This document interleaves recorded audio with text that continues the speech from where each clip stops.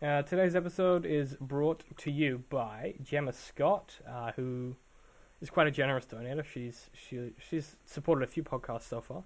And then someone whose only name is Meservi. Meservi. That's the coolest name. Which is kind of funky. I like that. Yeah. So thanks for your support, guys. You too can be awesome if you like, and you can support us, our Patreon.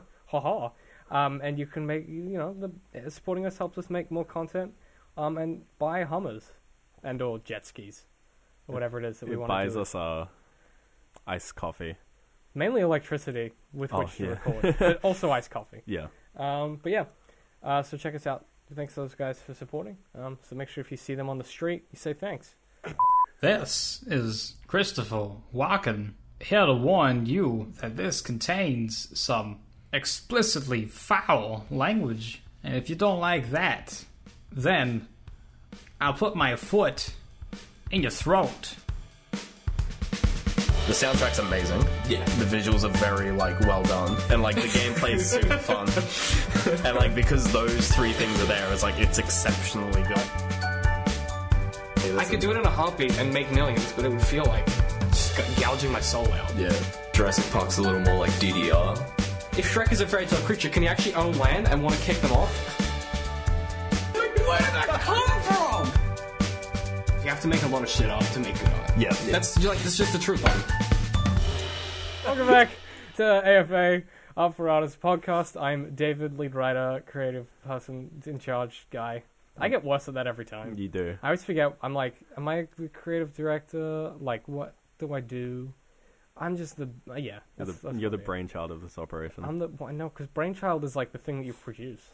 Also, hi, it's Ben. Oh yeah, well, again, I think everyone knows. As always. Yeah.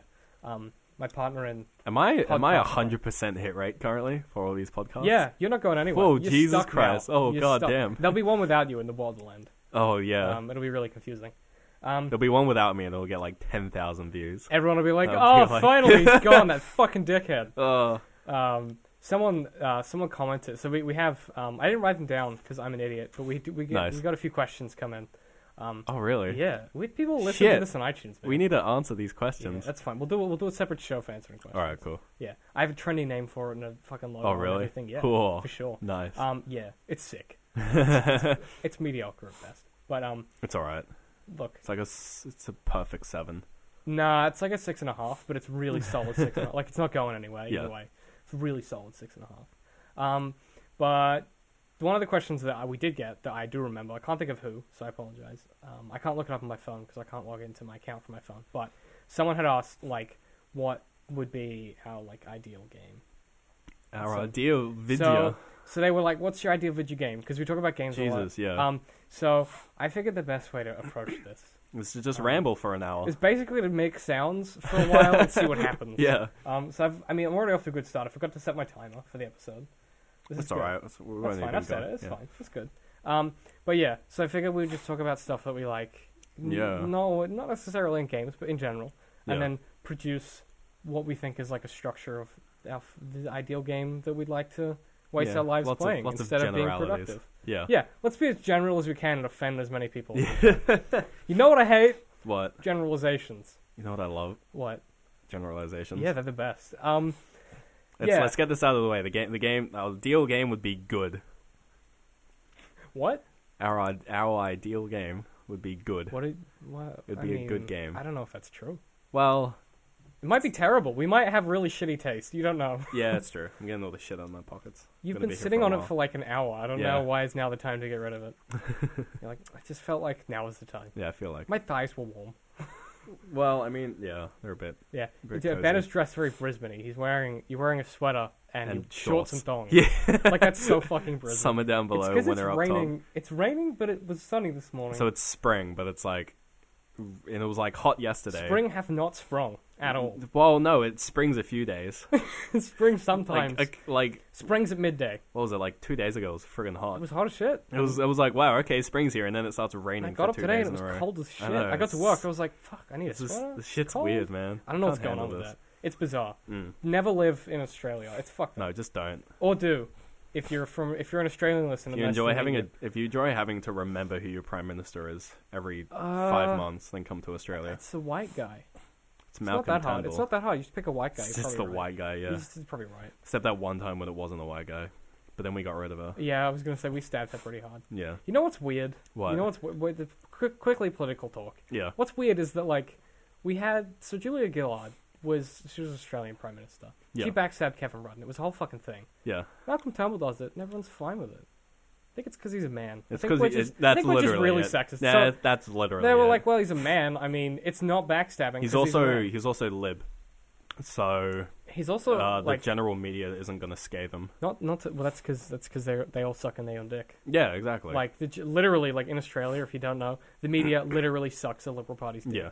Like it's a two-way street. They suck in each other's dicks. Like it's atrocious. Rupert Murdoch is like in bed with all of the Lib Party. It's so awful. Like just the newspapers here are the most biased shit ever. They're really bad. It's you can't even read it anymore. Like it's just so shit. Yeah. But I think that's just weird to me that no one, like 5 people have been like, I mean, sexist? You know the answer. That is the answer. Yeah, it's like, isn't that a little sexist? Yeah, but exactly no one's fucking talking about it. Well, I mean, I think a lot of people are kind of annoyed because now Liberal has a chance of getting re-elected. Well, the problem is, I think the biggest problem is that Malcolm Turnbull he's got really good policy, but he's not running his own policy. Yeah, he's running the Liberal parties. Yeah, he can't run his own policy. He's also so left wing because the party is, well, he's like centre right. He's more or less. He's very neutral. He's very middle. Yeah, but like he can't because the party's like split down the middle. Nothing will get through. Nothing that isn't the Lib Party policy will get through. He's in a weird position with his policies and his history where, because he's come into a government that's been in power, he has to follow a lot of the stuff that he doesn't agree with. He can't just like super back. He can't backtrack on all their policies, which is what he'd do, because none of them match up to what he's expressed in the past. It's just unfortunate that it's had to happen this late. Almost. My favorite thing so far is that Labour have been putting out. So Labour is their party. It's a 2-party system. Labour has been running opposition to Liberal, and they've been putting out stuff which is like. Also, Labour's the left wing and Liberal's the right wing. Doesn't make any sense. Which is confusing, but that's just how it works here. Yeah. So the Labour Party have been putting out this oppositional material that's like, what is the difference between Abbott and Turnbull? And they're ultimately they go through all these policies and they're like the same, and they go through all these policies. So it'll be like, this amount of spending on this, cut to this. This amount of spending on this, cut to this. So it's like columns. And they get to the bottom and it's like, what's the difference? You decide. And I'm like, he's been in for a day. Yeah. it's been a day. He's been in for a day. He's already on Australian Story as well. Which is weird because that's ABC funded. Do you mean that the guy who's in government isn't afraid to have an interview because he knows how to speak? That's nice, yeah. Fuck. I just want a leader. I mean, he is charismatic. We'll give him that much. I actually don't. You know what we need? We need a leader, not a prime minister. I don't care. We need a hero. He's the hero that Gotham needs, not the hero Gotham deserves. Also, not the Gotham that it doesn't exist. Shut up. No, I just feel like we need someone in politics at some point. I feel like our ideal game is like a political simulator at this rate. It's Papers, Please, isn't it? Our ideal game is Papers, Please. No, because that's work. That's like Papers, Please is just busy work. Yeah, you're right. I had a really big argument about Papers, Please with someone. With who? It wasn't me. No, it wasn't you. It was someone. It was someone in my uni project group. What were they saying? Oh, some dumb shit. Like they were like something about. They were trying to talk some like faffy crap about how like the game. Oh yeah, I was like, yeah, Papers, Please isn't an inherently fun game, but it helps like drive the message back. He's just like, no, it's a really fun game. I'm like, no, it's not. It's a table desk management simulator. It's not it's inherently like hard to play. Oh, that's what it was. We were talking about like making something like easy to play and like fun as opposed to making something like difficult for the sake of difficulty.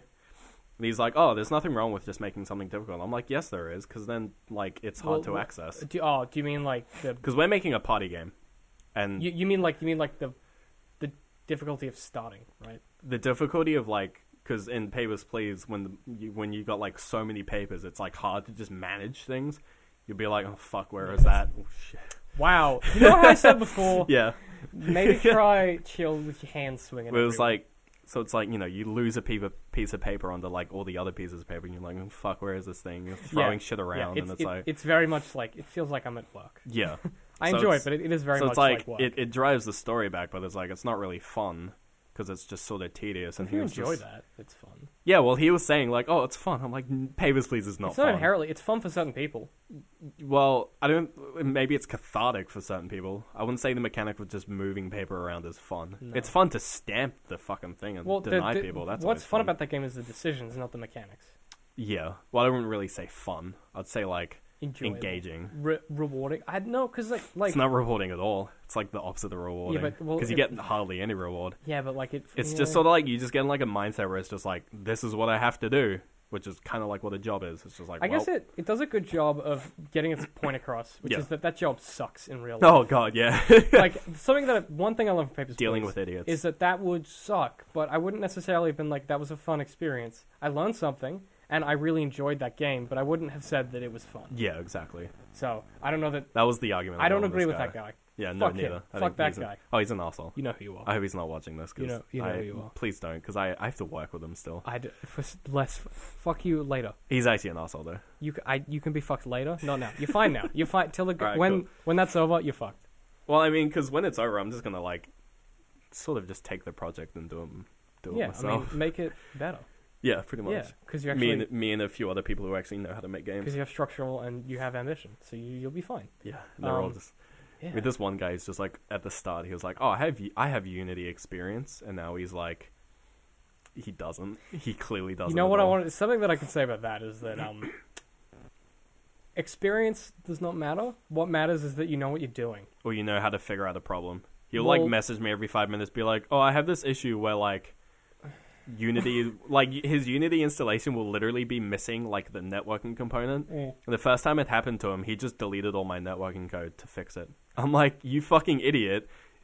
I'm like, where's my networking code? He's like, oh, it was erroring out on my computer, so I deleted it. I'm like, no. It was fine on my computer because your computer's fucked. Fix your computer. Don't just delete my code. I got so angry.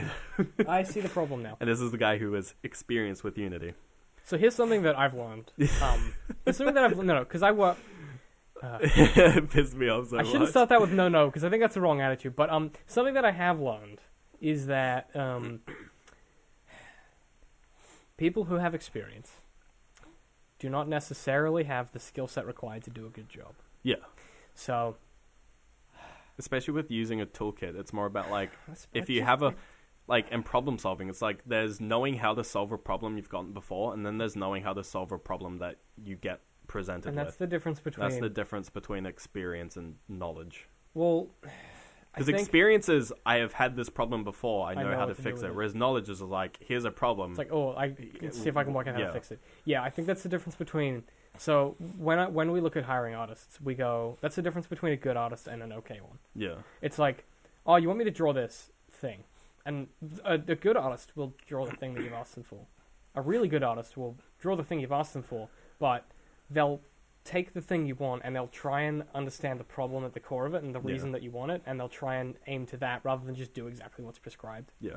So it's not like they've gone outside the scope of the project or anything, but they understand that at the heart of every task is a problem that you're trying to overcome. Yeah. So if I'm like, hey, draw a picture of XYZ for a carousel image, the problem at the core of that is that we need a fun image for the carousel that's going to engage people.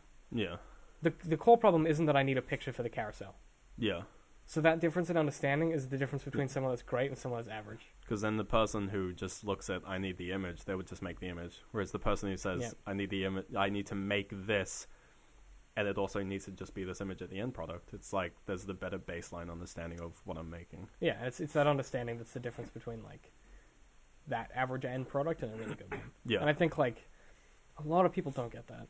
Because they're not used to, like, problem solving. Half of my fucking project group doesn't get that. So. Well, it's the reason that, like, a lot of people will do degrees and not many people are successful in things. Yeah.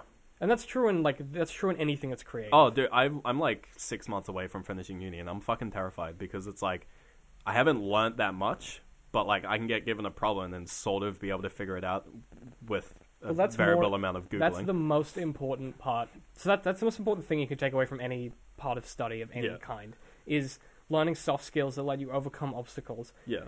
Knowledge We live in a world where you can find out anything on the Yeah, internet. exactly. It doesn't matter. But It's a collective knowledge of everyone who's doing the same thing you are. people who don't understand why you do exams are stupid. It's like exams are there because you need to learn how to solve problems in constraints. Yeah. And whilst you never need to be able to know something off the top of your head for the rest of your life, realistically, knowing how to do that is a useful skill. Gives you a baseline understanding of how it works. And also, like, knowing how to memorize something so you can pull it off the top of your head is great. Because if you're in a court, you don't have time to, like, you've done all your pre-work, Yeah. but you've got to remember what your pre-work was, right? Yeah. So people don't really understand that there is a real-world translation of exams and being useful. Because kids are like, oh, you never have to remember anything for the rest of your life. Oh, yeah. It's like, every day of my life is trying to remember what the fuck I have to do next. I have so many lists because I'm bad at it. Like, people just don't... Yeah, there's no connect there. Same, especially with programming. You'll be in high school, and you'll be like, oh, when am I ever going to use trigonometry in the real world? And then, like, you become a software engineer, and everything you do is trigonometry. Yeah. I mean, I'm so glad that I spent so long learning maths in high school, even though I was bad at it. Oh, yeah. Because now when I'm doing Maths is CSS and amazing. HTML, Yeah. like, I'm like, oh, I need to do this margin and this padding, and it's just like I can do it instantly. Yeah, you just sort of I don't have to realize sit there and be like, if it's 5 and then there's 4 Yeah. and there's a 1 pixel gap, Yeah. like I can just do it. I'm like, oh, I've got a 2 pixel margin left to work with, Yeah. or like just that kind of thing. Or like you have something that's 50% width, and you've got a 412 pixel item. Yeah. You're like, I know how much space that's going to take up. Just knowing shit like that and being able to do that maths and like those skills you learn in high school, they don't feel relevant, but doesn't matter what you do, they'll be useful. Yeah, you'll have one use for them, and that one use will be like, and you'll do it. You'll be like, thank fuck I know that. Yeah, you're like, thank God I didn't have to sit down and look it up. Yeah. Or even just like banking. I'm so glad that I have good maths, so I can just do, like I know how much money I have left, Yeah. and like I'm like, oh, I can keep a rough track in my head of how much money I've spent in a Yeah. week. Same. Like that's so useful. So if you're in school, which none Then of you like are, you 'cause look at your we've bank account and like some like recurring payment went through. You forgot. You're like, ah, Yeah. where'd that come You're from? like, oh, I've got less money. Oh, it's Yeah. fine. That's my Spotify. Or that's my this. Yeah. That's my that. But I mean, like most of our audience is older. Oh so god, this that isn't squeal I gonna... made clipped so hard. Oh man, that's rough, dude. It looks like you just ate your microphone a little bit. That's terrifying. There's a big splotch. Yeah, That's terrifying. I'm looking forward to that. What? I'm looking forward to hearing that. Oh, I'll just mute that. Damn it. And then it'll sound like... I'll just insert a random sound. Hey. Or like a pig noise. There'll be some sound. I don't know what yet. Well, what a mystery. You guys will know already. Yeah. But for us, it's still a mystery. Yeah. But yeah, I mean, like, for a lot of our listeners, it's not going to be applicable. Because you're... Like, most of it... It's weird. Our demographic is like 30 to 35. Lots of American and Australians, and that's about it. Hooray. Which is nice. I love my We got a US bit of friends. British. We got a lot of Canada. Little People- British. People seem to I'm think... sorry, that was offensive. Was it? I don't think it was. I don't know. It's not. We're Little Britain's a Australian. comedy We're allowed show. It's to, not we're allowed offensive. to do that. Also, we get a lot of accent stuff. But I got initially people on my YouTube channel thought I was Canadian. Oh yeah, I get that. I get that so much. I got that a lot with like shoutcasting. I think that's the Australian accent and being well articulated and using big words. People just And- think you're Canadian. Having like a slight US accent just through Yeah, through certain words. osmosis. Yeah. And people are like, "Oh, you're Canadian." I'm like, I am not. I am not Canadian. Like at all. I've literally lived in Australia my entire life. What are you doing? I'm doing this in front of the You're mic. such a shit cunt. Ben is opening his mint in front of the mic, literally in front of the mic. That's he's such a child. The So- important now I get to listen to you like, So favorite game. oh, ideal game. Ideal game. Well- Single player or multiplayer? Because Because that's literally our difference between us two. well, that's a difference in taste, right? I mean, you can have a single player game which is multiplayer under the surface, like Dark Souls. Oh yeah, Yeah. yeah. Yeah. Well, we should go for something like that because we both enjoy that middle ground. Yeah. All right, so we get like that basic idea of like having that interaction. Yeah. There was something else recently. Just that did general that. social aspect. What did that recently that wasn't Dark Souls? Don't say Bloodborne because obviously. Yeah. Because that's a Dark Souls game. But there was something I played recently that was pretty popular that had like ghosts and invading and stuff that wasn't. I can't remember what it is. Journey? No. I That don't know was- what that was platform I pretty was old. playing on, so I'm not sure. But there was something recently that I was playing that had that aspect to it as well. That I hadn't pictured. I couldn't, like, it was a weird thing, like I hadn't seen it coming. Yeah. I can't think of what it was. But it's kind of become a thing. Everyone's trying to do it as well as Dark Souls. Yeah. But they can't because they do it well, and the reason Dark Souls work is that it's super, like, basic. Yeah. Dark Souls is just like praise the sun every 5 meters. Well, not even that, but like when you do the invasions and the fighting and stuff, it's literally like they don't try and balance it. They're like, if you're a high level, you'll win. Yeah. Or if you're a better player, you'll win. Yeah, it's very just like They don't try and structure it and like add too much depth. because they obviously like it. It's the kind of thing that like could be tacked on. You could tack it onto any single player game, but like what makes other multiplayer like features feel tacked on is that like they try to add like a bunch of extra rules surrounding it. Yeah. So like the BioShock 2 multiplayer, it's a whole separate mode, and it's like got this weird TDM rule, and everyone's like, it feels tacked on. Yeah. But like Dark Souls, if there was no multiplayer, it'd still be a good game. But like the multiplayer is literally tacked on. Like it's fucking pasted on the walls and shit. Like it's just, like the messages especially, they're literally tacked on. Yeah. Like let's be honest, it's just like Well, you can play the whole game offline. yeah. They're an addition. They're not a thing unto themselves. Yeah, so like they're an additional layer on top that like removed doesn't change the game, but added also doesn't really change the game. Well, I would argue that added it doesn't necessarily change the game, but it changes the way that you play it slightly. It adds more to the end game with PvP. I mean, it adds throughout because you can summon different people and you can do lots of different things. Yeah, and but like it having like a PvP system inherently gives a game like a further end game after. Because there are going to be people who are like, I want to be really good at PvP. I want to and they've actually built in as a side. They've built in like an area where you can go to seek out other PvPs. Yeah, like the bridge or whatever it is in Dark Souls 2. No, that's for the dragon thing. That's a different thing. There's there's a particular arena where you can go to and you crouch in front of a statue and then it matches you up with someone else that's doing it. And then there's you have a PvP match in an arena. Like all the what are like the religion kind of things? What are they called? The covenants. Yeah, the covenants. Yeah. How they're like some of them are PvP focused. Yeah. I'm part of the one. There's ones that are PvE focused, and then there's ones that are like protection focused. You go and protect other players. And that's really it's like a cool way of taking. I think the reason that works is that the game it works off. It doesn't try and innovate on the game engine. They know that they have a robust baseline. Yeah. And they just use what they have. They don't try and like. Another element of sort of multiplayer that Dark Souls has is the fact that like they just don't tell you anything.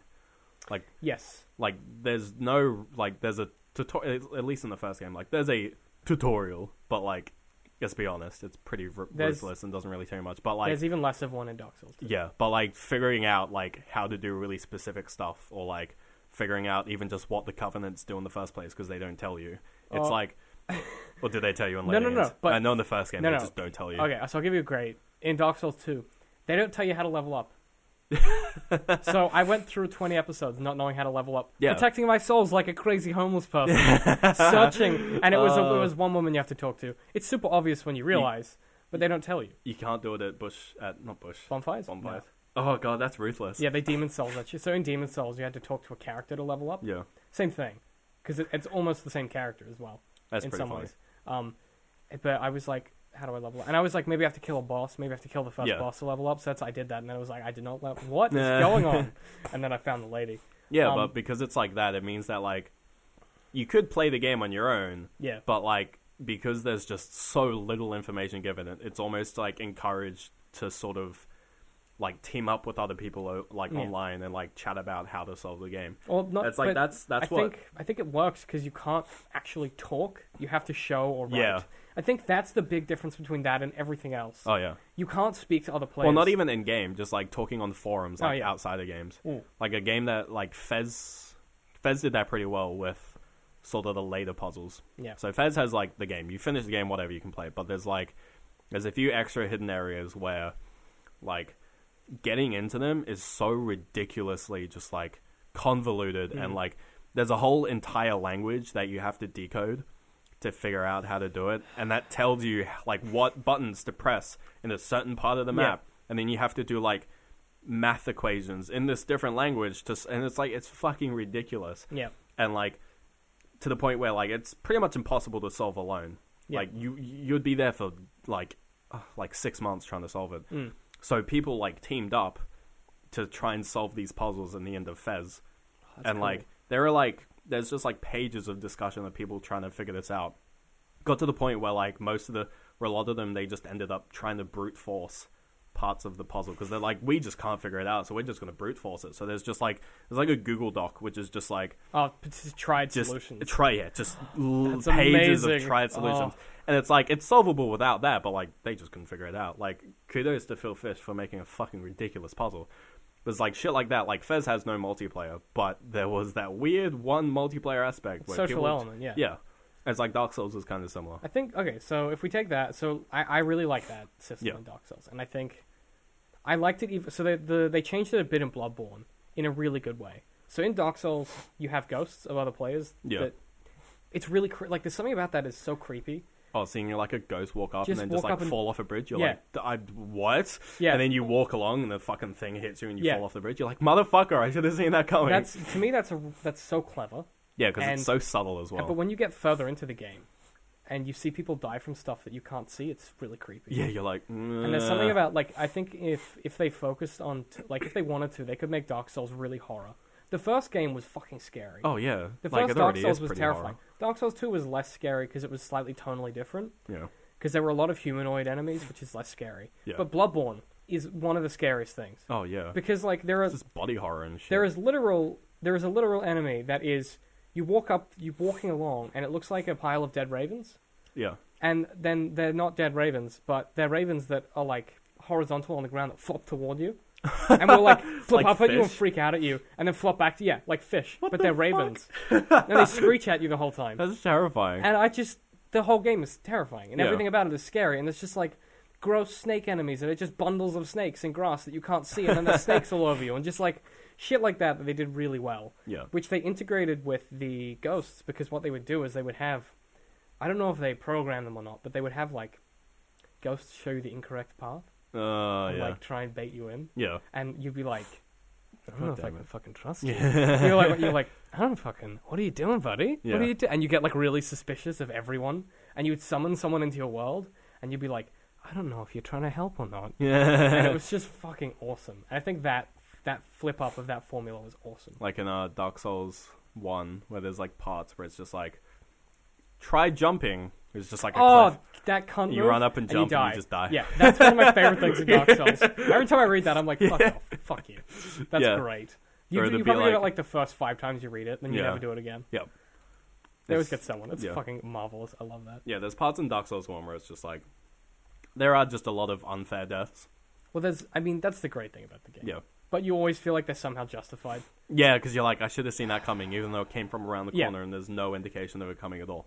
There's one particular boss that, it's in the DLC of the first Dark Souls, that John and I spent, it would have been about 40 hours off camera. Like, it was a long time. Yeah. Like, we spent literal days playing it, trying to beat this boss. We just we just couldn't. Yeah. Like, it is so hard, and it's like the hardest boss in the game.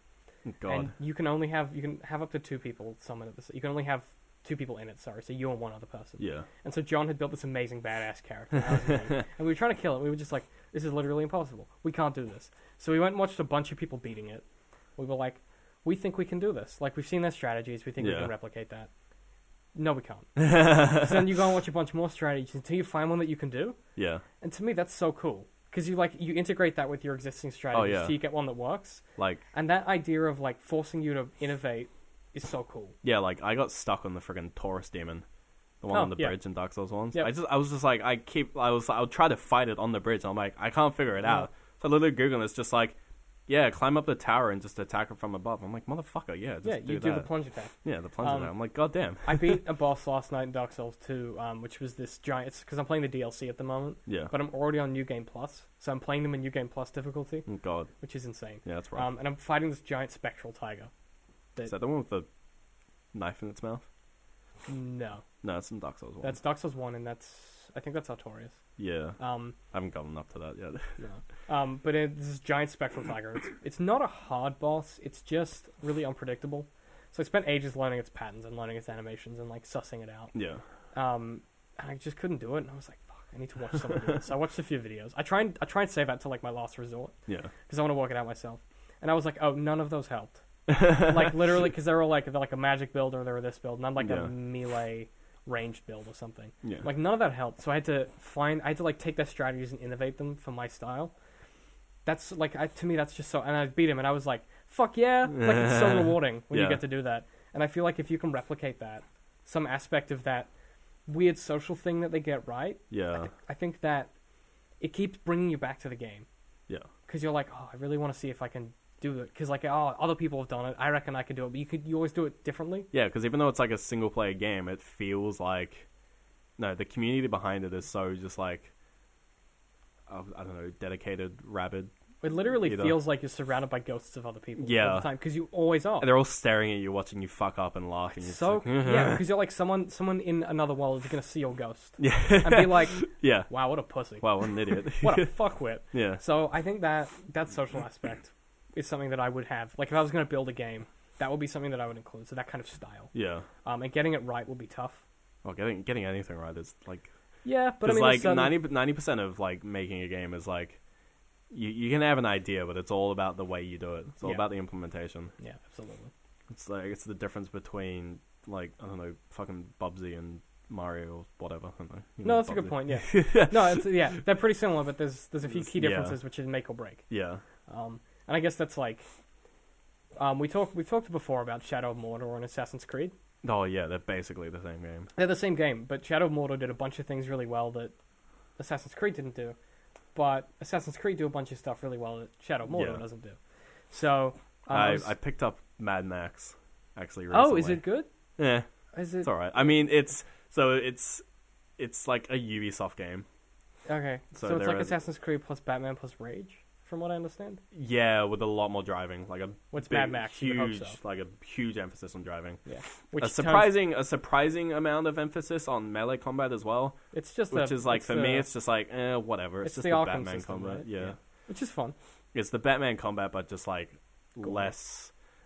Like I don't know if it sort of unlocks to the sort of like more like timed system of the Batman combat. It's like the Batman combat when you like you can when you unlock the like the skills where it's just like when you time attacks perfectly, they do crits. Yeah. So you get to a point where you're just critting on every attack because you just get in the zone and you just get the timing. I'm hoping that opens up in Mad Max. It probably will. Like it's a Warner Brothers game. It probably will. Like it's got the same like combo system, and you have like there's like a rage mode that you get if you get like enough. Okay. If you like combo enough, you go into like a rage mode, you do heaps of damage. Anyway, but it's like. The game's fun if you really enjoy the atmosphere, but like there's a lot of busy work of just like random shit around that you can do if you want. Stuff, yeah, but it's like usually they're like pretty short, and it's the kind of thing where it's just like as you're driving along, you can actually just like do them. Like probably the most common one is there's like these pillars that the bad guys build, and you just have to destroy them. But it's like to destroy them, you either just like grab them with your harpoon gun and drive and pull it over, or just slam through it. So it's like, and they're usually on the side of the road, so you'll be driving along, you'll see it, you'll be like, okay, and like maybe you'll be on a mission, you'll just like harpoon it while you're going along, tear it down while you're driving, and then keep going. So it's like, it doesn't feel like, unless you specifically like, I have to get this one, and this one, and you go around and do them. If you just sort of like ignore them until they come up and then do them and then keep going, then it's like, it doesn't feel too bad. Okay, so it failed what I call the Black Flag test. So the Black Flag test comes from AC4, so Assassin's Creed 4. And the Black Flag test is that if you have a single, it doesn't have to be physically a vehicle, but if you have a vehicle which carries your protagonist. So I'm not talking physically a vehicle. It could be anything. It could be like a path or whatever. Doesn't matter. If a side quest provokes you to stop that vehicle, go on your side quest that you can abandon and return to your vehicle at any time, but has enough interest that eventually you might think about going back, that's a success. What you don't want is you don't want something which forces you to get out of your vehicle. So you don't want something which forces you to abandon whatever you're doing. Yeah. Like, literally forces you, so you have to go do that thing. Yeah. You don't want something that is so compelling that it feels better than your main story. That was Skyrim's problem. And you don't want to, like, have something which is so not compelling that you're never interested in it at all. Yeah, well, because the thing with the Mad Max one is that it's like, because the game is, like, about driving, and you can still, like, because with the harpoon thing especially, you literally just, like, while you're driving past it, you just spam the B button. You hit a button. You keep hitting a button, it'll harpoon it, and then you'll just keep driving. You might, like, fly off course a little bit, because the harpoon pulls you a little bit, but then you'll just... You're correct.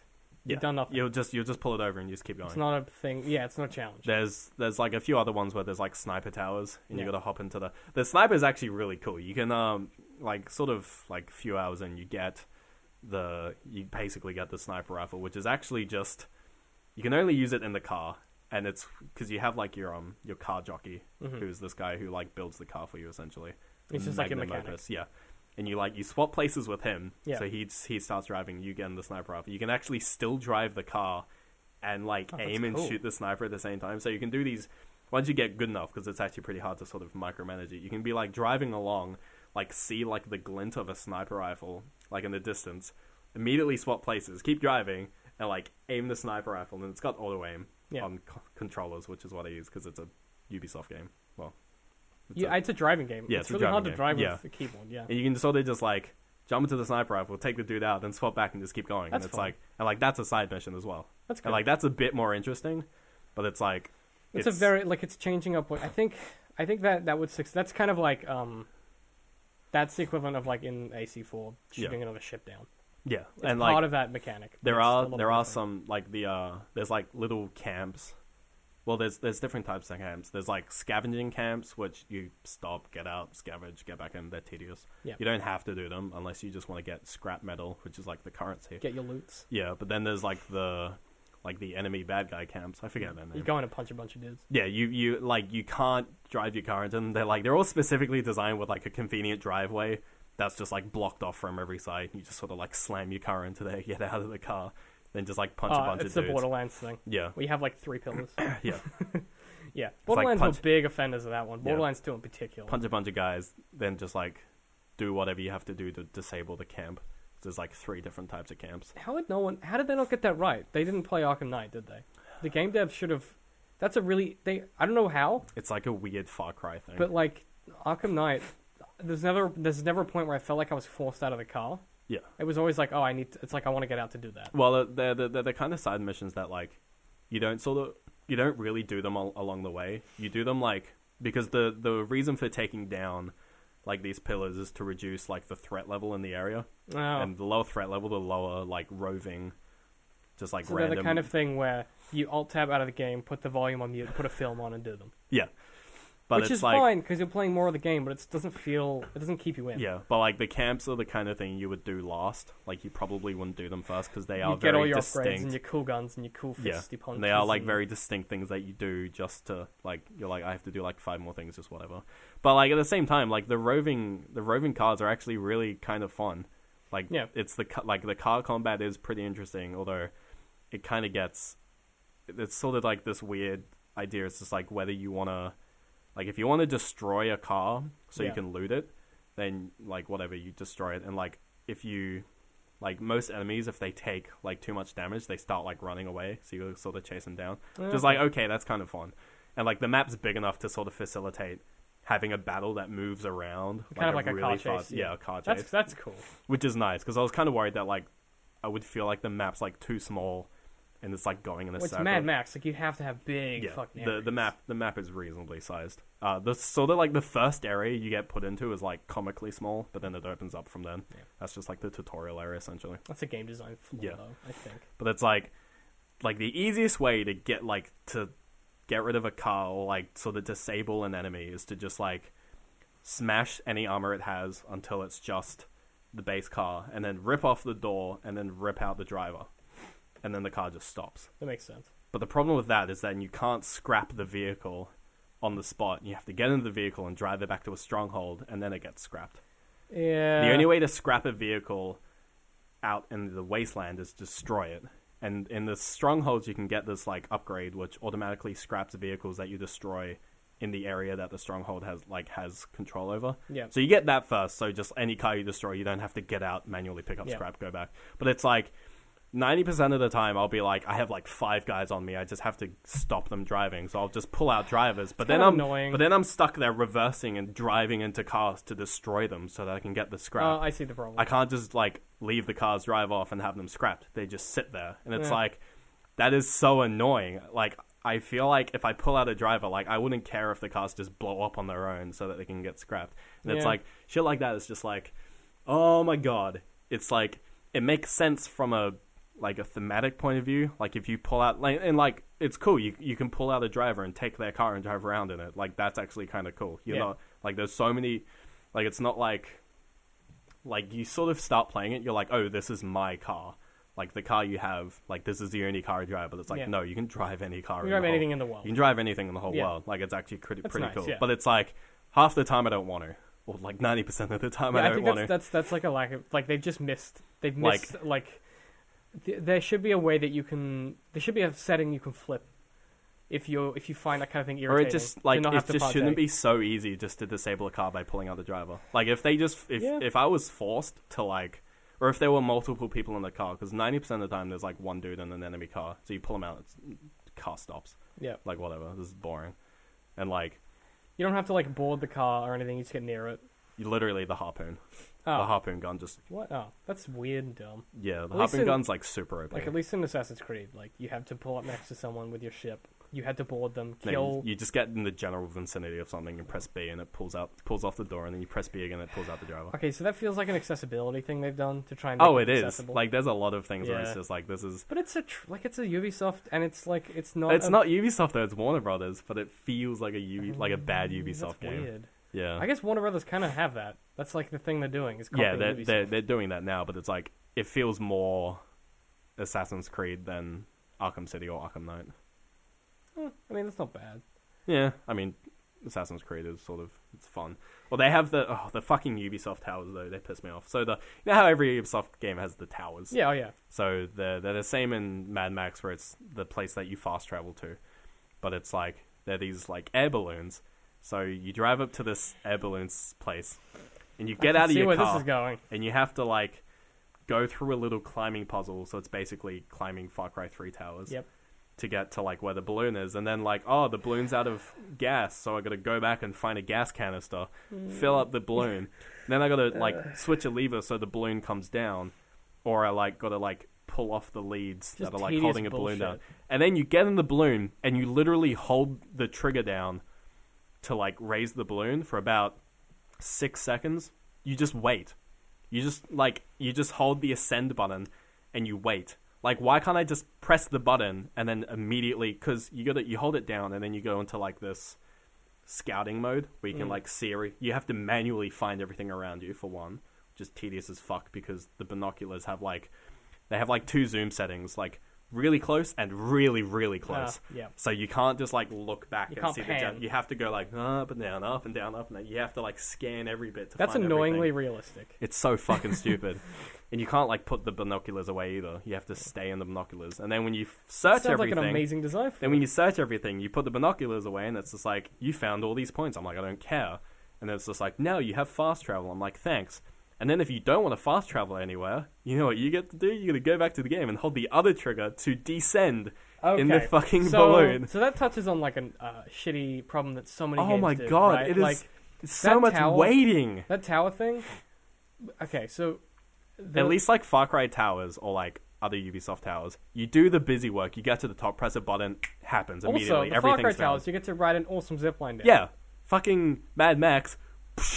Or in Assassin's Creed, you jump off the tower and do a badass fucking eagle dive. And it's like it's fast. There's no waiting. No, yeah, Mad Max. You hit one button and you're done. Waiting. What was good about Assassin's Creed Unity is that they fucking just ditched like having strongholds and towers and shit. And it was just, like, really contextual. Yeah. So if you ran past a shop, your character would remember where the shop was. Oh, wow, it's amazing. Oh! And I was like, oh, wow, that took us 10 years? Yeah. Fuck me. That should have been, like, day one should have been, like, a person in the real world who lives in a city. So the map just gets revealed as you run through the map. Yeah, it's like a fog of war. That makes sense, like, yeah. Like, you don't just, like, run into an area and you can't see shit until you like, get it. I wonder what's around me. No, it's like, God, I remember where the tailor shop is. I remember, like, you live in that, your character lives in that city. Yeah. They should have a rough idea of where everything is to start with. Oh, man. I don't go to the city in Brisbane and forget. Actually, another thing that's really fucking annoying about Mad Max is that, so you, like, in other games, like most contextual actions, you go up to something and press a button. Every single thing in Mad Max, you go up to something and you have to hold the button for like half a second. You can't just tap it.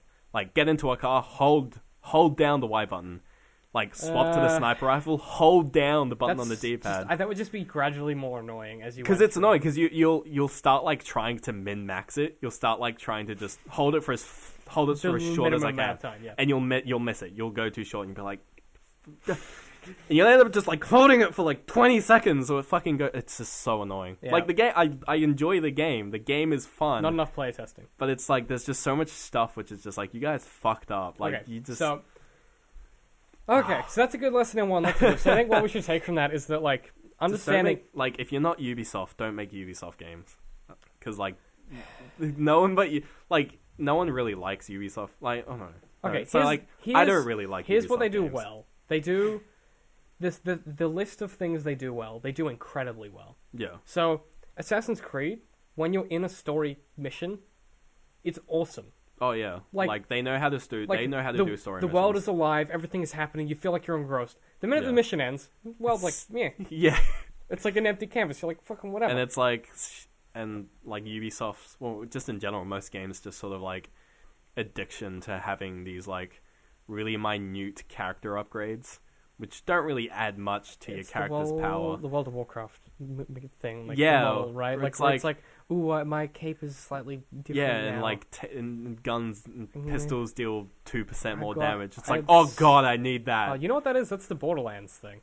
Well, no, because Borderlands like encourages it. Borderlands It's also is just hella like fun. Yeah, it also Borderlands knows it's doing it. too. Borderlands realizes that you're going to be like Borderlands knows it's a loot You game. literally have badass ranks Like, that upgrade like 0.1% of fire damage. and you get like a bajillion Yeah, of you them. get so many, and Yeah. so you're like, yeah, I can spend 10 at once. Yeah, but 'cause then they never like spend 8 hours, get 2 more points in pistol damage. That never happens. No, you never it's feel just like that. play for like 10 minutes, you get a badass rank, and you like start ignoring them till the end, where it's just like I have 150 badass Well, ranks. you'll I gotta log put in and you'll be like, I should spend all those. Yeah, But I think what Ubisoft do really well is that the fun in Ubisoft games is like playing the game is fun a lot of the time. yeah. The games usually Yeah. feel really good. You're to like play. I think particularly Assassin's Creed Unity, just fucking moving around the city and fighting guards when you see them is amazingly fun. yeah, The reason that game fell down, and like obviously if you exclude the buggy the issues they had on launch, if you exclude that, and you look at the game, it's they were too ambitious basically. Yeah. Like the game itself is, if you look at it now,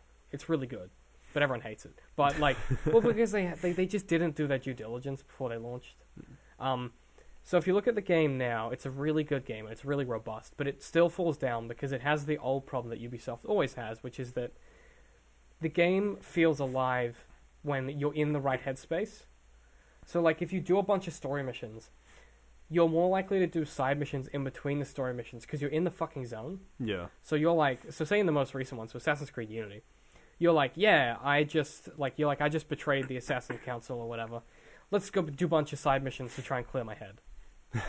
Like you do that and you don't even think about doing it. And I was reviewing some copyright strikes that I have on some of my videos for the Assassin's Creed series. That's fine. I know how to fight them. I'm not an idiot. But I was going through and I just was like, I had the video open on the other tab to see what was going on. yeah. Where the strike was, and I was listening to myself play, and there were moments where I would become like the game was written and constructed well enough in certain sections where I would get into the headspace of the character and do side missions or do like random activities because I felt like that's what the character would do given what had happened in the story. Yeah. And that's where Ubisoft has this massive strength, is that they can connect their main story to side quests. What they can't do is connect everything to the world. Yeah. And when you finish the game, you just are left with like this blank canvas. Right? Like you just have like it's just like an empty painting. Yeah. Whereas Shadow of Mordor, you had like an empty painting that moved a lot. Right? Yeah. That you could kind of mess around with, but after a while you got bored and you went and moved on to something else. So I think if they can work out how to make it feel less empty, then they'll succeed and they'll make... I think that's why they have a game every year. I don't think it's because... Obviously the money-grabbing whores, that's fine. Yeah. That's fine. But I think the reason that the development teams want to keep making them is that they want to give you... Like, I was saying the other day that if Rocksteady Studios put out a DLC every 6 months for Arkham Knight that was just like the story of a... They just grabbed like a comic book story, built the story that you play through with cutscenes and combat and like all the different bits. Yeah. I would buy it every 6 months. I would buy that DLC every 6 months. Or if they made a new game every year, they made a new Batman game every year in the same engine. Well, they basically are. Every 2 years or so. It was like 3. Well, yeah, but Origins they didn't make. Oh, yeah, true. It's been like 4. It's been a long time. They've been working on Arkham Knight for like 5 years. Yeah. But if they made like a game every year that they just handed off between like Rocksteady, they have various studios, they just hand it off, whatever, built them in the same engine. I'd play the shit out of that because like it's a fun game, the engine is fun, and they write the stories well. So I think if Ubisoft could somehow like find a way to do it that doesn't feel like they're just trying to rip money out of your wallet every year. Well, they are, but you know, They're a company. Yeah. The job is to make money, and if you think about the amount of time and effort that goes into each game, oh god, games are so expensive like now. it's insane. Yeah. Like they have like just the I can't even fathom how long it would take. The fact that they can do that in a year to me is insane.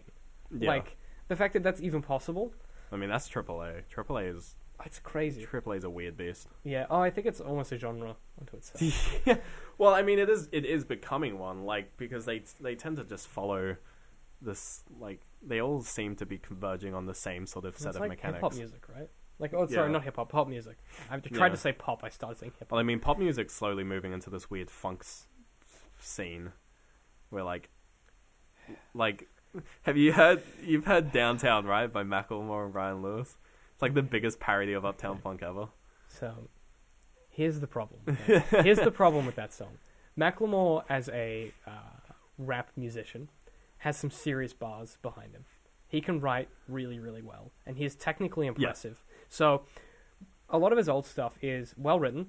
The hooks are fire. He's really good at writing hooks, and he's really good at producing technically sound pieces of rap. Downtown It's like a joke of the song. Downtown, there are sections where he's written amazing rap, and it's technically phenomenal.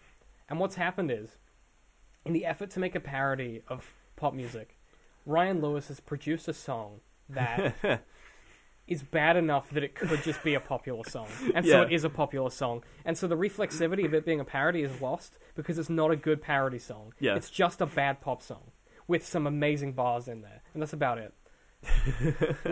So if they done what they did, but they dropped the female vocal hook, Yeah, I didn't understand that part. if they drop that, it will be fine. Because it's got a solid chorus that's a parody of pop songs. It's got some fucking Well, it's a Fire. parody. It's a parody of Uptown Funk. Yeah, and that's it. it's got some like fire the song shit. starts and you're like, this is literally ripped straight from Uptown. they took the 808 kick pattern Yeah. and it's like And then they put mopeds to it. 'cause it's why not? amazing. It's so clever. It's just so funny. It's so funny and clever, and it's very Macklemore. But Yeah. the fact that they were like, we have to make a parody of a pop song, It but has also to make be it a pop mod- song, Yeah. and it sucks. I hate it. Alright. I love his rap So, in it. so continuing but I on from hate that. I hate it so much. Oh. So no Ryan Lewis in our ideal game. Ryan Lewis is not writing the music for our game. We're getting Marty O'Donnell. Who's that? He did all the stuff for Halo.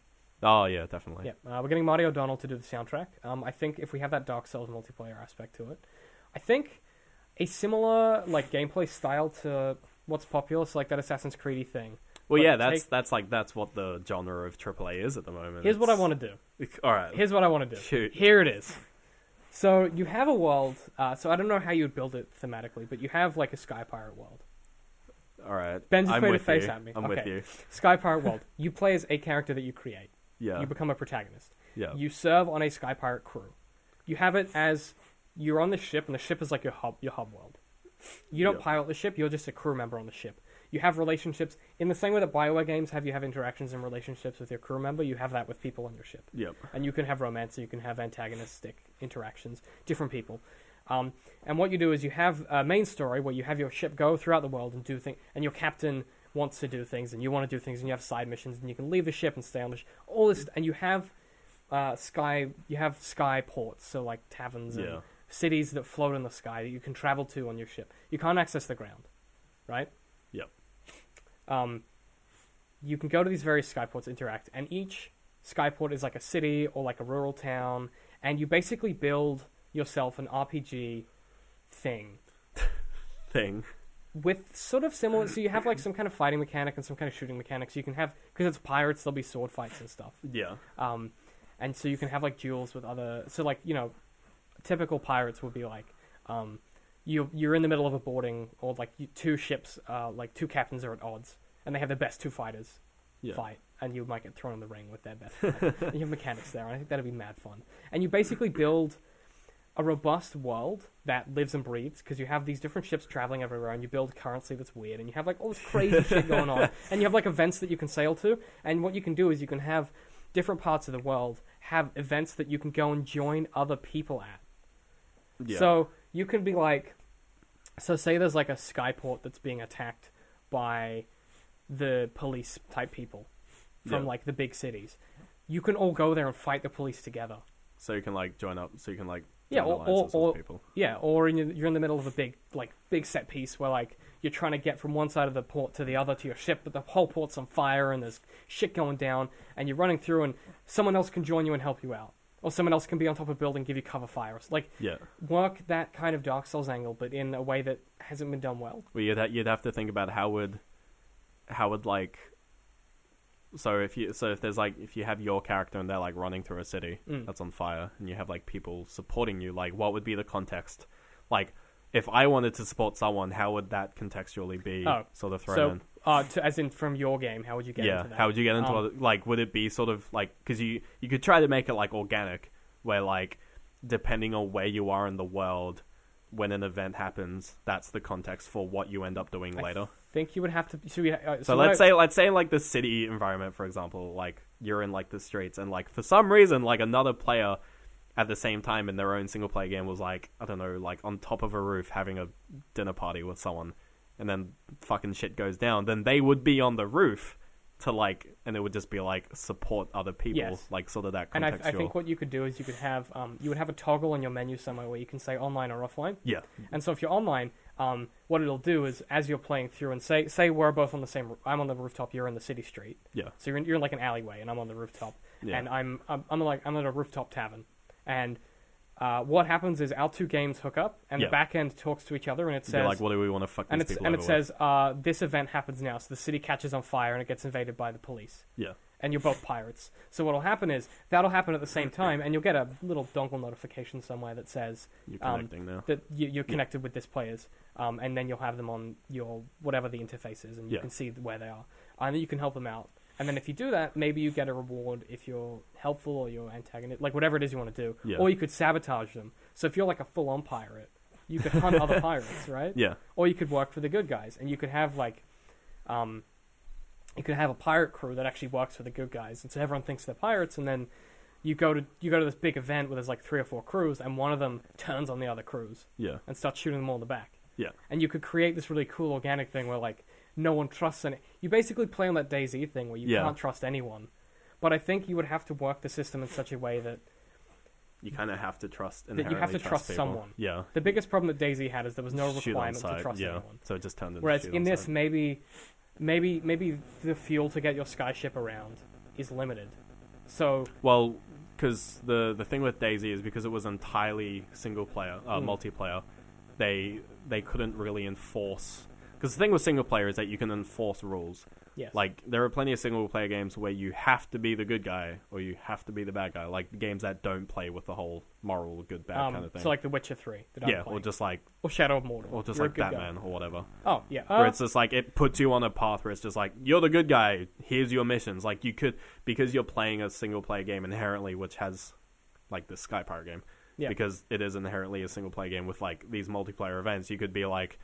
Yeah, because you are following this certain path during this event, you actually have to do this, and if you don't, we can penalize you. Yeah, there will be penalties. Yeah. So, like, say you're working for the Sky Pirates, and you decide to kill a Sky Pirate. It's just like you might lose some reputation, or you might lose some money, or there's a repercussion there. Or if you work for the people you're an independent party hunting pirates. Yeah.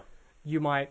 If you help out a pirate, you might lose some credence with that, and you can work an economy of some kind of reward for doing the thing which adheres to the path that you've chosen, and then some kind of negative repercussion. Yeah, to try and encourage you to stay on.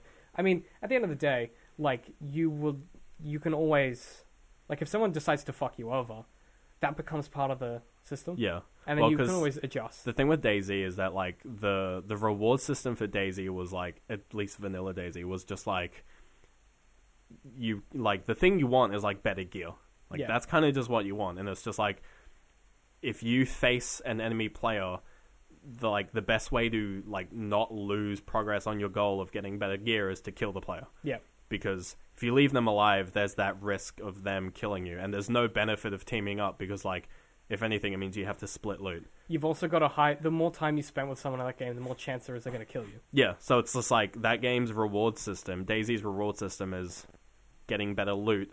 So when you meet another player, you are you're rewarded for killing them. Correct, essentially. yeah. So everyone kills everyone. Whereas if you're in a game where it's just like there's like lots of different axes of like sort of morality or just like reputation or things like that, then it means that like the decision of do I kill this person or not is just like it's bounded by the fact that like if I kill this person, I lose reputation here, or I gain reputation here, or I lose this. Or even like you could even do it like you could even play it a little more to the emotional side of things. And if you kill this person, maybe that crew member you'd been romancing is not going to be happy with you. Yeah. So you can play you can that. tie things in with your single player because experience. I think something that Dragon Age Inquisition did really well is that the decisions you made in the the decisions you made as the person in charge of this army really affected your personal relationships like they would in real life. Yeah. So like if you're married to someone who is like, we shouldn't kill elves, and you go and you order an elf massacre, they're probably not going to be happy with you. Yeah. So you do that where like if you're in a relationship with someone, or even if you're just friends with someone, or someone might become antagonistic toward you on the crew.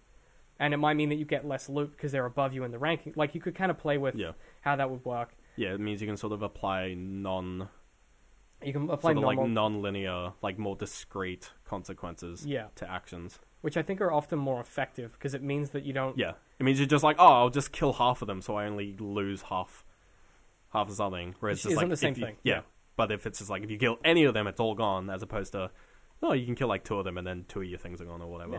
Or it's like if you try and... You then have what you can also do is you can offer the player the opportunity to recover from their error. Yeah. So you can like try and justify it to that character. You can try and go and reclaim that error you've made. Or you might have a system where you can then go and seek out other players to help to repair the fact that you fucked up and killed. Or, whatever it is. Because I like the idea of... In my head... you would have third person. It'd mainly be third person. Yeah. But you would have it like that kind of tonally similar to like a combination of Guns of Icarus, Red Dead Redemption, and like Firefly. So you build on the pillars of what make great rustic storytelling. So you have stuff like, depending on the kind of world you want to build, you would have the cities feel like massive. Like you would have massive cities you could go to, but then you would also have like less dense skyports that are more like rural towns. Yeah. And you can walk through them, you can go to shops, and like you can sleep in taverns, and you can do all this stuff. And I think if you could get like the tone of the places right, they would all feel really distinct. Yeah. And you could do cool stuff, like you could have a few massive cities that are maybe on the ground, that are the only places that are accessible on the ground. And that's where the police people live. Yeah, and that's like more of like a hub thing. Yeah, more centralized. And then all of the Sky Pirate people live in like the outer ports. Yeah. And you kind of take the Star Wars model where the bad guys sort of have control over the central area, and the good guys are forced to scatter into these kind of outer rims. And you have that play of like, maybe the good guys make a play at the big city. Maybe that's like a worldwide event.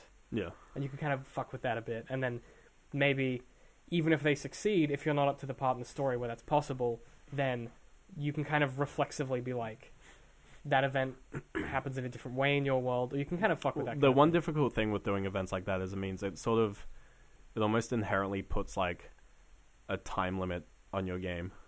That's true. Like it means that like if someone in like 10 years time were to come and play the game, they wouldn't get that. Which is like that's part, like every multiplayer game has that issue, like MMOs. I don't want to do that because I feel like that's the reason I play single player games, is because it's at my own pace. Yeah. And I can do what I want to do when I want to do it. Yeah.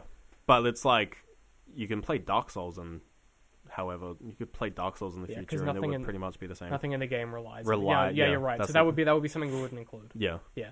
No, you're right though. Yeah, that would. But it's like the event system. It's just like it could be a case of just like doing an event. You could sort of just like have like AI controlled characters who are replaced by player characters in the instance of there being a player character available to do that event. Yeah. Which means that like you could have these worldwide events, but just have computers and just occasionally just be like, oh yeah, that guy's a real person, by the way. Well, that'd be cool, actually. Yeah. Yeah. Because then you could slot people in. Yeah. Yeah, that'd be cool. And then like if you want to play with your friends in these big events, you can. Yeah. And I think what'd be cool about that as well is if you're really into co-op, your buddy can jump on your ship for a bit. Yeah. And you can go somewhere and do a few things. It's kind of the I I'm trying to think of like there is a game I played recently where you could do this. I can't think of what. I really not. I can't think of what it was, but the way Guild Wars 2 does its story sort of, because like Guild Wars 2 does, like the story missions in Guild Wars 2 are like a big deal. Like it actually has a story that you follow as you level up. Yeah. And it's like you can, like they're like instanced and they're sort of like separate from like the real world. So, but they're sort of like contextualized that they still feel like part of the same world. But like you sort of know that, yeah, this like all of this stuff is sort of not really canon because everyone else has done it, kind of thing. Yeah, you get the sense of that. Yeah, it's just like, I'm not the only hero. Like, there are plenty of other people. But it's like, in Guild Wars 2, you can actually do, like, these story missions with your friends. Which is weird, because you can, like... Because everyone has, like, a different... Because there's, like, a branching path line. You can, like, do a mission with someone else who was in a completely different, like, alliance than you are. And then you can go back and do your mission and invite them over to do it in your, and it's so that like they sort of just like ignore the continuity issues. See, I feel like they just throw it out the window. We could address that through the lore and the story. Yeah, I feel Dark Souls do that really well because I don't know how much you know about the lore of Dark Souls, but the idea absolutely nothing. Okay, so the idea is that there are an infinite number of realities where one person is trying to fight through a dying kingdom to rekindle the flame. Yeah, the first flame, right? And so the great thing about Dark Souls is that time is like weirdly transient. So you can have someone who's like this godlike character who's beaten the whole game and is like level 135 and you're level 10. And just by accident, you end up in the same instance of something. Yeah. And it makes sense lore-wise because the way that they've constructed their story, the gameplay fits in with that. So we could work that angle because what you could have is in this world, you could have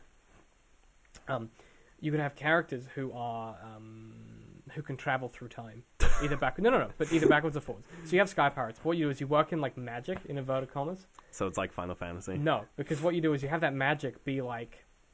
What you do is you have the world be set in a post-apocalyptic world. All right. You don't know that. It's just Sky Pirates. Yeah. And what you have is maybe when you go to like maybe there are some areas we can go to the ground, maybe not. Like maybe a few areas for specific story missions, and you see like bits of old machinery that are so old and foreign that they look like they're old metal monsters, or like you kind of like Stephen King did it in The Dark Tower really well, where like they came across like a solar water pump, but the way that the characters approached it, you didn't really know what it was until one of the characters like managed to get water out of it, and then as a reader you were like, oh, that was a solar water pump, but the way that they describe it. Oh, because really they didn't know what it was? Yeah. So when they describe it, they're just like, it's this weird. It was this really foreign thing, and he's like, and then there's this bit going to the ground, and then there's a bit there's like a shield, like, protecting it, and you're like, what is that? You're like, oh my god. Yeah, and so you could fuck with that shit. That's and clever, you could have, like, these characters that are magic, but what they really are is they're just, like, there's some evolution of some version of humanity that came way before, that didn't die during whatever the event was that caused this apocalypse, and you could have maybe, like, they were born of some virus or some infection, and the way that you get into other people's instances is like you get hit with this virus and you experience this hit of this virus, and then you go back to your world when it wears off or something. Yeah. And you could fuck with that like thematically. You can make it work. Yeah, you can do it anyway. I mean, the idea of just like sort of alternate universe you can put into any game, because it's just like whatever. I think the difficulty of doing games it is when it's done lazily. Yeah, when it's just like so jarring to the story, you're like, oh god. Something that Assassin's Creed Unity did really well is that you could go into co-op instances with people and run missions together. Yeah. There was no like real explanation of like how, because there were just other assassins around. Yeah. So you just went on a mission with another assassin. Yeah. And they were like, yeah, great. Cool. And you were like, oh, okay, great. No, that's fine. You were like, cool, that's great. Yeah. But you could like replay missions and stuff because it was a video game. There's Yeah. an understanding there. But they did this other weird thing where they had these missions, because you're in the Animus. You had missions where you could go into like different time periods because the Yeah. Animus was fragmented. Okay. And so you go into like World War II. What and, the like, fuck? World War II Paris. It was really weird and cool, but like, it just kind of like, it's because they're in the Animus, they can do cool, and they'd never thought of doing that Yeah. before. And it was really cool. And you went to like medieval Europe at one point, like during the Crusades. It was just really cool, but like so Assassin's Creed 1. no, like before that. Oh, okay. And like it was cool but weird. Like it was like, oh, that was a cool idea, but the execution was lacking. Yeah. But I feel like that. I mean, that sounds like a fun game. Well, like Assassin's Creed can get away with that because it's got that extrapolation of the fact that the storyline of Assassin's Creed is actually the futuristic. Yeah, one. they've got the super story over the top, Yeah. which is very clever. It allows them to do so much. Like that's like the smartest thing. That is like Assassin's Creed 1, pretty boring, but like that was smart.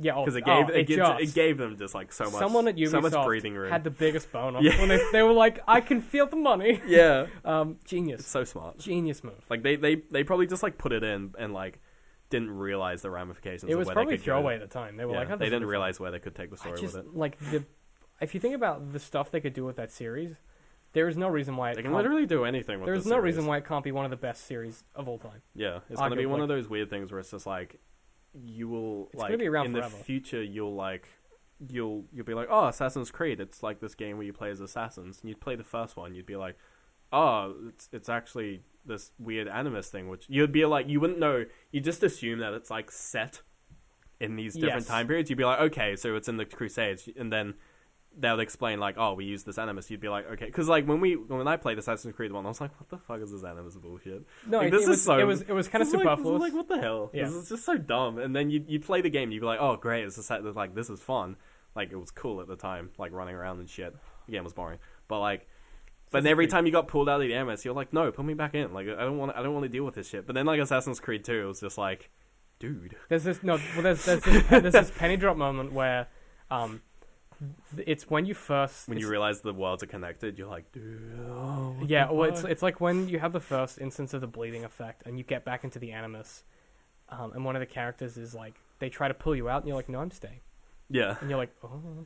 Yeah. You're like, oh, okay. Like, oh. This is clever. Yeah. So I think that. And then it just like fucking goes crazy from there. Honestly, like, genius. So smart. All credit. And then like the stuff they've done with Unity is so smart. They're like, in the Assassin's Creed world, they built Ubisoft in the world. Oh yeah. That's so clever. So they can have the games exist in the. Yeah. I was like, oh, that's genius. There was a. Do you watch Game Theory? Yeah. Have you seen the one where it's just like all the Ubisoft worlds are connected? No, I haven't. So it's this theory that every single Ubisoft game is actually in the same universe because Abstergo, the company yeah. Well, because Far Cry 3 is in that game. Yeah, and like there's a reference to Abstergo in Far Cry 3, and there's a reference to the company that makes the Animus and Watch Dogs. Yeah, that makes sense. I mean, the idea is, so the theory says basically that who's the main character of Watch Dogs? He's Aiden. Yes, Aiden. So the idea is that Aiden is actually, he's not an assassin, but he's like allied with the Assassin's Order, and he's against the Templars in the future.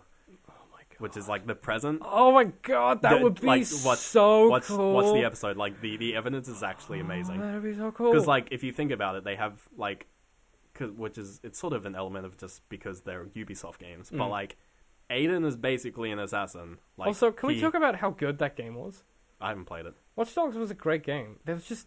Oh, people just hated it because of the E3 like graphic. Because people like it's the same thing where it's just like everyone's getting angry over graphics, and it's just like I thought we've been arguing that it's gameplay over graphics. I thought that was the thing we all went over. It was a fun game. Like I had fun with it. Admittedly, like there was. I haven't played it yet. It was one of those things where like I finished it and I was like, that was fun. I wish there was more. Yeah. But I wasn't like I'm gonna go back and play it again. Yeah. Whereas like there are other games that are so like GTA 5 was so good that I was like, that was great. Let's play it again right away. Whereas like that one I was like, that was okay. Yeah. Oh yeah, definitely watch the. I'll link you to it. It's like I was like, wow. I mean, it's the kind of thing where it's just like, yeah. Obviously, like it's Ubisoft of like that sounds like something they would absolutely do. It's and without a hesitation. Yeah, and it's the kind of thing where it's like that's pretty cool. Like I hope that's a thing. Yeah, because it's like Blizzard's universe is technically all connected now because of Heroes of the Storm. Yeah, which isn't really canon, but like let's be honest, like Blizzard's universes have always meshed between each other. Like there were StarCraft models in Warcraft 3. Yeah, like. Yeah. There were like Hydras in Warcraft 3 and shit. Like they've always just like played with the idea that like their universes are basically just one. If they can make it as clever, so the first person to really do this on a huge scale is Stephen King. Yeah, all of his books take same place universe. In the same universe, and the connections are fucking insane. like the first time that you realize, so like I've read almost everything he's put out just Yeah. through necessity, because like we have a similar writing style, so I learn a lot from what he does. Yeah. Not to say that I'm anywhere near as good, but like structurally we have similar tendencies.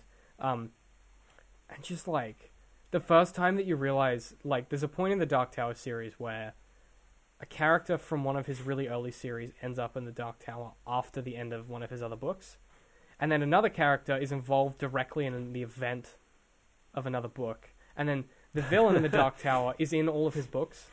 Oh, really? And there's this moment when like all of it like sinks in, and all like you like, put all the dude. pieces together in your head, and you're like, Yeah.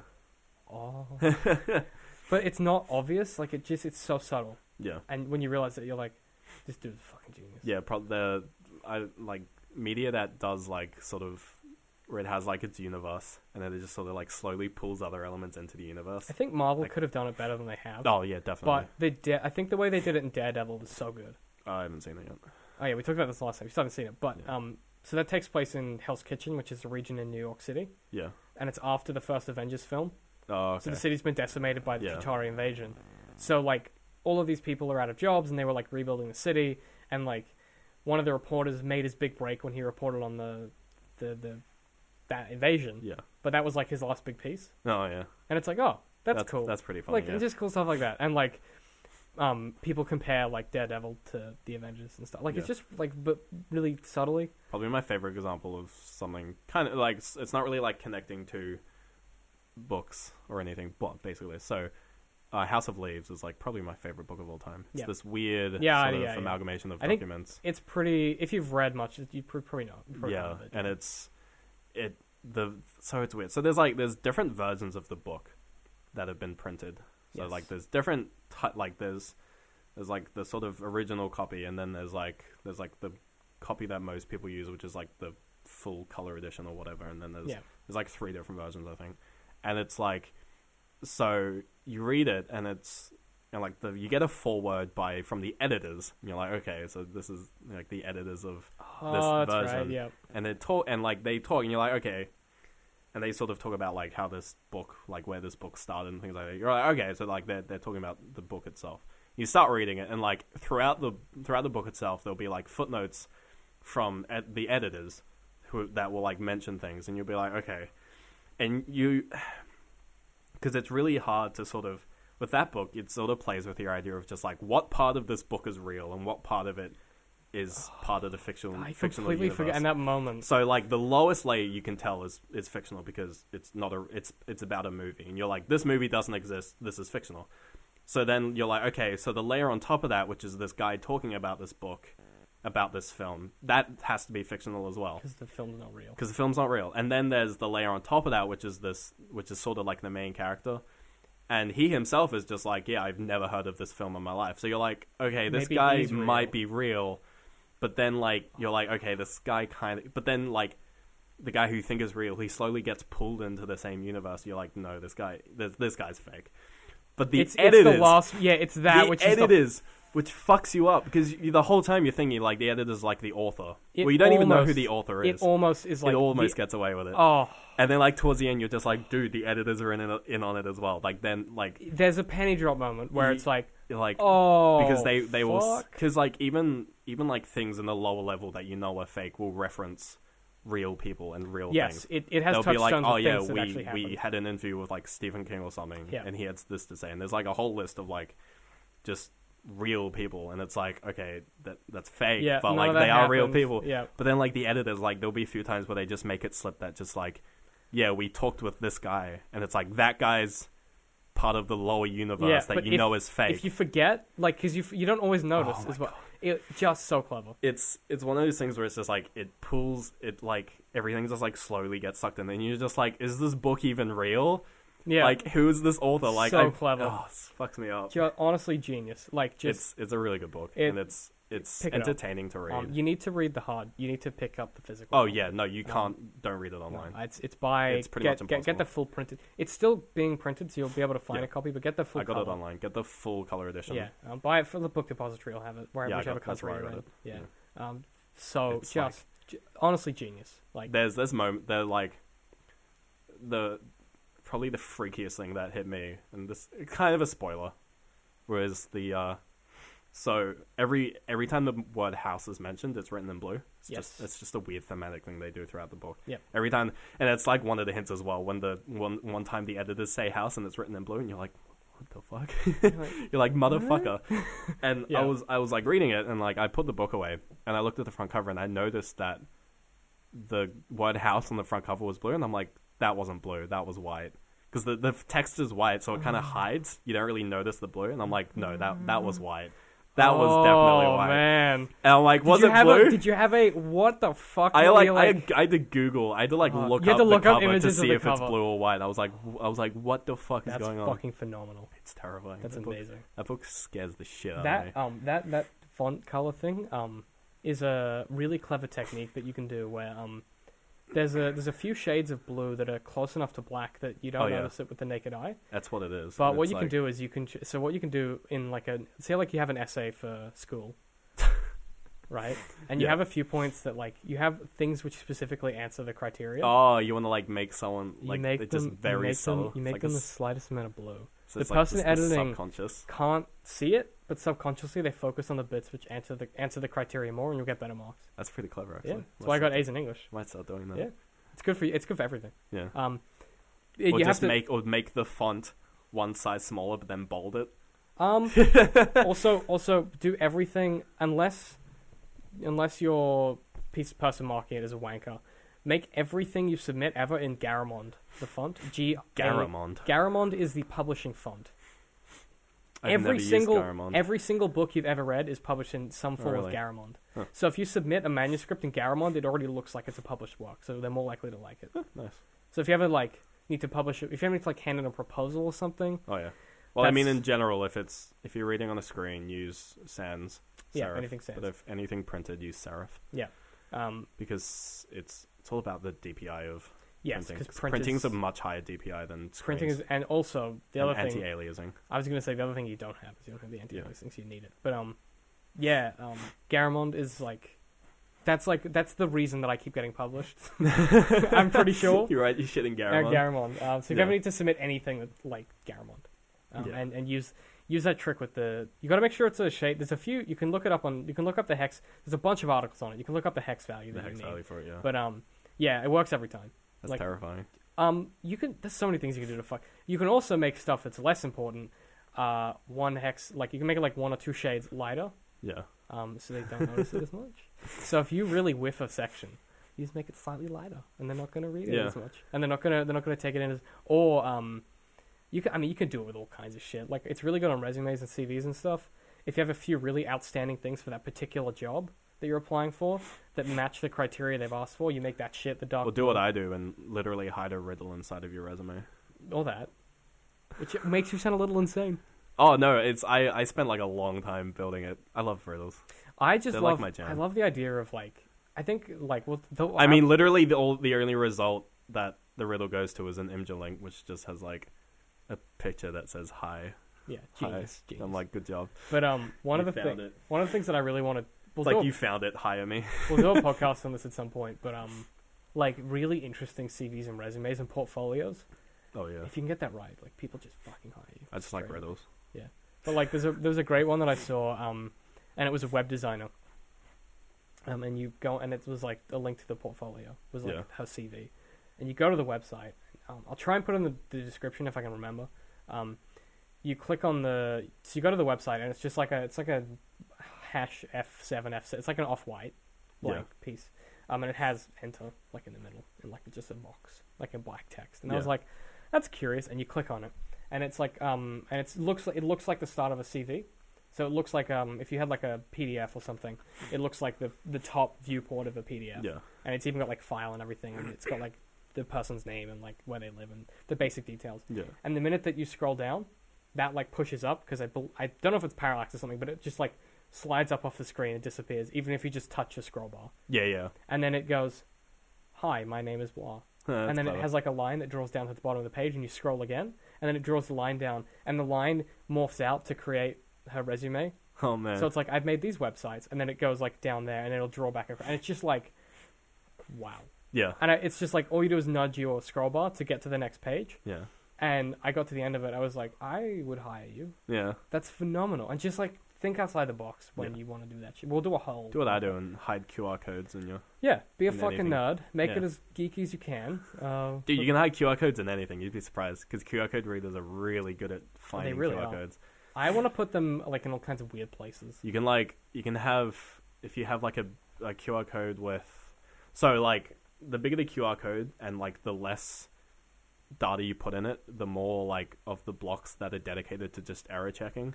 So making sure that what you have is correct. Yep. So if you have like a 2-letter message and like a 64 by 64 QR code, you can literally have like about 2/3 of the QR code missing, and it'll still read it That makes sense. because That's so cool. like QR codes are so resilient. We're gonna put QR codes in everything. You better scan the shit out of everything we make. I'm considering just like buying a sheet of like stickers and just printing out a bunch of random QR codes and just slapping them places. There should be ads or something for your portfolio.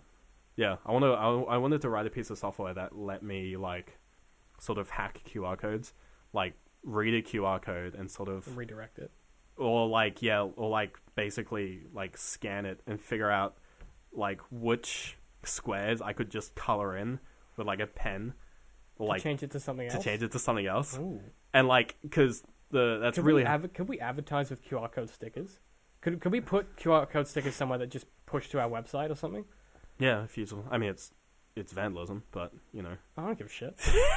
I mean, What? if you put, Why? I don't give a 'cause shit. The thing is, if you push it to your website, like it's not like that's not identifying because then it's just like literally anyone could put that QR code Yeah. up. Yeah. So Exactly. I mean, this is proof that we No, did it's it. fine. It'll be, who knows? Yeah, we're not doing that. No, but also, Let the record show that we're not actually going to do that. also, that would be incredibly stupid and irresponsible, Yeah. and I would never do that. No. But if I was to do that, I would also not get caught. Yeah, you wouldn't put them anywhere dumb. I wouldn't be like, this police building.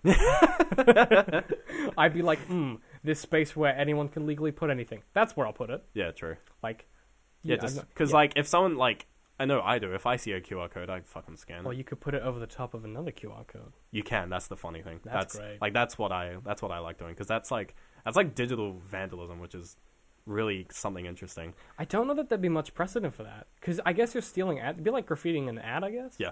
But you can't be. That's You not can- a felony. If you know how like on buses they have like those advertisements which Yeah. have like the scan the QR code or tap your phone here. Yeah. You can actually sort of it. You have to write custom software to do it, but you can actually rewrite those tags. That's cool. And the thing with that is that there's no evidence because you just put your phone next Also, to it, no one's checking it. run your code. Yeah, but as soon as someone like decides to put their phone there, done. Yeah. That's kind of clever. I feel like we live in this weird world where like. Dude, it's like some watchdog shit, man. yeah, Like that's you can, like it's really terrifying. like there's things called drop boxes which are dead drops, like digital dead drops, and it's where you find a crack in the wall and you get like a USB Yeah, stick I've seen and that some shit. sealant and you put like just the USB so it's just poking Yeah. out and then you just leave it But like, and you see what happens. Oh, you see what people put on there? Yeah, 90% so of the time weird. it's viruses. So, But, yeah, it would Like every now and then, like So there's one at EQ, and it's just like you just like every now and then you're like, let's see what's on the dead drop, So and it's weird. like it's next to this seat, so you just sit there and you just have like a USB extender. So you're kind of sitting there with your laptop plugged into the wall, That's kinda literally. cool. And you just like there'll just be like some weird shit on there, just like some text files, That's like cool. some code that you don't open because it's probably It's really probably bad. a virus. Yeah. That's funny. I like you that. like you usually open it on like a virtual machine because Yeah. 90% of the time you'll open Goes- it and it'll just crash your computer and you'll be like, well, Stupid. Good chat, everyone. yeah, So on that very strange and yeah, that went that weird. was weird. Yeah. On that strange note, I've been David. I'm Ben. Yeah, I mean, Don't graffiti don't graffiti and unless you're doing it on QR codes. don't in which graffiti. Case, do it. Don't It's steal fun. our fucking game idea. We'll catch ya. Not that we could make Not, it. But yeah, like, no, not like it. actually, if you are gonna steal it, let us know and we'll help you out. yeah, we'll give you. Actually, better if you are ideas. gonna steal it, please do and just give us a ring. yeah, just We'll like help you tell out. us. We'll Yeah, play we'll it. chat. I'll write it. That's cool. I'll be the lead writer. I feel like I could do I'll that. play it. Ben's like, I'll play test. I mean, I am technically a game developer now because, oh yeah, when Yeah. you graduate, you will be. well, I mean, game developing is if you've made a game, you're a game developer. The truth can be You've said for developed the a game. truth can be said for being a writer. Doesn't mean you're a good one. Yeah, no, there's a difference between a good game developer and a... You're not Todd yet, but you're getting Oh, whatever. baby steps. Yeah, but Todd's something else. Todd's dude's crazy. He's weird. Yeah, he's a strange man. But yeah, so I can't think of a moral from this one. I felt like last time we had a nice moral. Really at the good end. moral. That's because we were being deep and existential. We weren't really being existential, and that wasn't particularly deep. But I see your point. There's no moral. I can't think deep of a like moral. a 5-foot swimming pool. Yeah, deep like a teaspoon in a Yeah. jar of Vegemite. You Oh, don't really want ew. it, and you're gonna throw up afterwards. They really want it, but you're gonna do it anyway because you're a weird Australian person. Oh God. Yeah, but no. Yeah, I've got no moral. So I guess we'll just see you guys next time. Yeah, later. Bye. The soundtrack's amazing. Yeah. The visuals are very, like, well done. And, like, the gameplay is super fun. And, like, because those three things are there, it's like, it's exceptionally good. I could do it in a heartbeat and make millions, but it would feel like just gouging my soul out. Yeah. Jurassic Park's a little more like DDR. If Shrek is a fairy tale creature, can you actually own land and want to kick them off? Where did that come from? You have to make a lot of shit up to make good art. Yeah. That's just the truth of it.